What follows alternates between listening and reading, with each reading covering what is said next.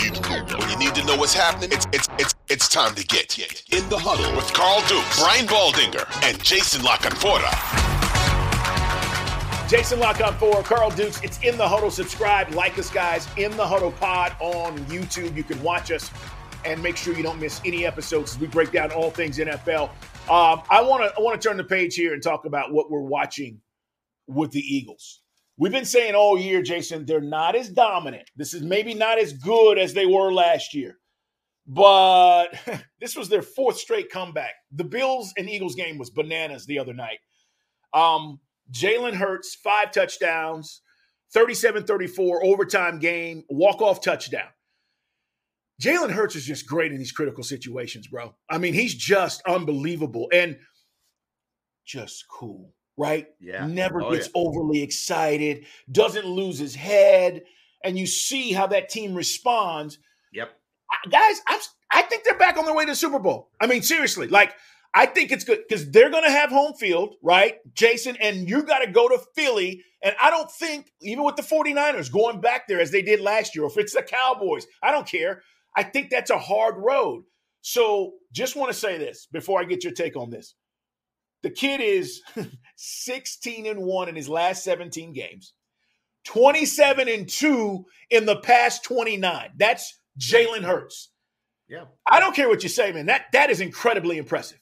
Absolutely. When he plays, they win. Period. I mean, you can count. You go back to the middle of the 2021 season when they kind of scrapped their grandiose ideas about what they were going to be and figured out what it took to win. Since that point, I mean, you can count on one hand the times they've lost with the quarterback being healthy. And one of them was by 3 points to, Andy Reid and Patrick Mahomes in a Super Bowl. So, yeah, I don't really trying to dissect what woulda, coulda, shoulda. They win. They know how to win. They know how to win in different ways. They know how to win when they blow you out in the first half and the second half doesn't matter. They know how to win when they blow you out in the first half. They let their foot off the gas. Then they come back in the fourth quarter to choke you out. They know what it's like to come from behind. They know what it's like to win a close game that's played in the low 20s. They know what it's like to play a close game that gets on, where both teams are flirting with 40. So they win in elements, right? They win in rain. They win outside. They don't need to be in a dome. They're fine if you do. You want to play a shootout in the dome, we can do that. But, we can play at home in a slog and a cold, rainy day.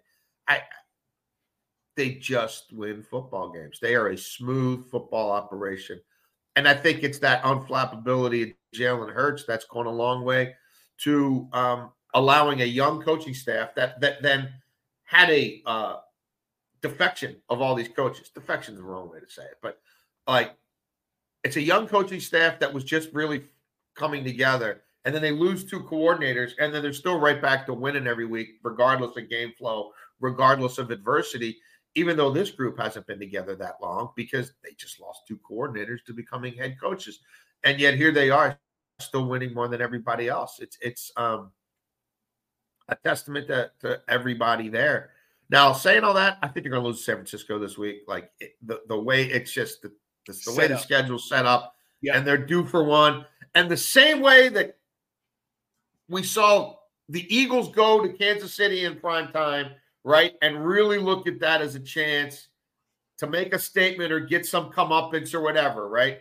I think that's the way the Eagles have now run this gauntlet. It's not like the Eagles don't want to beat the San Francisco 49ers too. But this, I think, for Kyle Shanahan is everything he's been keeping in his back pocket all year, he's throwing out there in this game.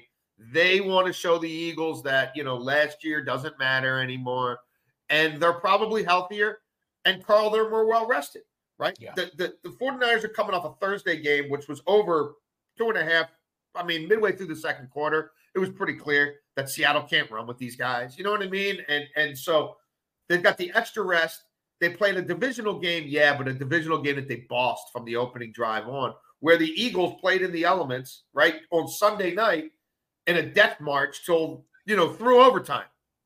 Yeah. I just think, and now Lane Johnson's maybe out. So they're probably going to lose that game, and that's fine. They're going to be the 1 seed. And I think I'm with you. I think they're going back to the Super Bowl. Yeah, I just been impressed. And by the way, here's another Hurts stat for you. The kid has 10 rushing touchdowns in 3 consecutive seasons. So you go back to 21, he had 10. In 22, he had 11. And now this year, he has 11 rushing touchdowns. I mean, that's 10 or more in 3 consecutive seasons. So he runs effectively. Obviously, the tush push, he's got him a bunch of touchdowns as well. Yep. I don't know, man. I keep looking at the Eagles. We know their roster stacked. Baldy always talks about how that roster's so deep. And you look at the way they're playing. But I'm with you about the 49ers this week. I kind of agree with you on that. It's set up that way. And I even like the number, to be quite honest with you. So we're going to talk plenty more about what we think about the games coming up later this weekend. Hey, man, let's talk about at least the Cowboys from the Thanksgiving Day perspective. Dak looked great again. I know you've been saying, Jason, they're playing the Sisters of the Poor, and they have. All these teams, 8 of their wins of the 11, 8 wins in 11 games, it's all come against teams that are under 500. But look at their schedule coming up. Starting Thursday, they get Seattle. Again, I don't think Seattle's just in a good spot. No, we'll see. Seattle's not good. Philly, Bills. Bills are in must-win mode right now. Miami, Lions. Oh, yeah, and the Lions. All are 500 or better. That's what the Cowboys have coming. So we're about to learn a lot about the Cowboys here over the next 5 weeks. Yeah.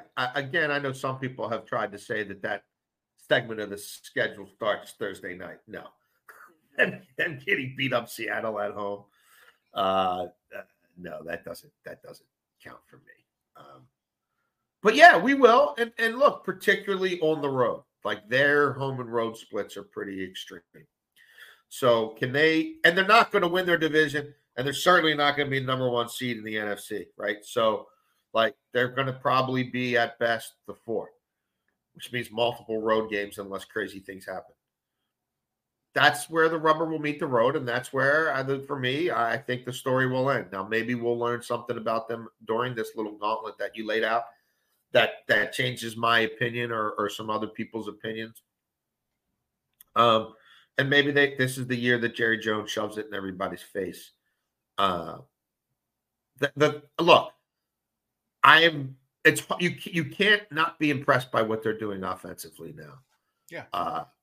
It's pretty special, and the run game has started to tick up a little bit week by week by week. Pollard to me looks a little more normal, right? Whatever. Week after week after week. Now I think it's been a steady little progression. 3 or 4 weeks. They're going to need that. They're going to have to be balanced. And it's not just CD, that little run, just like the A.J. Brown run, you know what I mean, happened for a while, and then it crescendoed.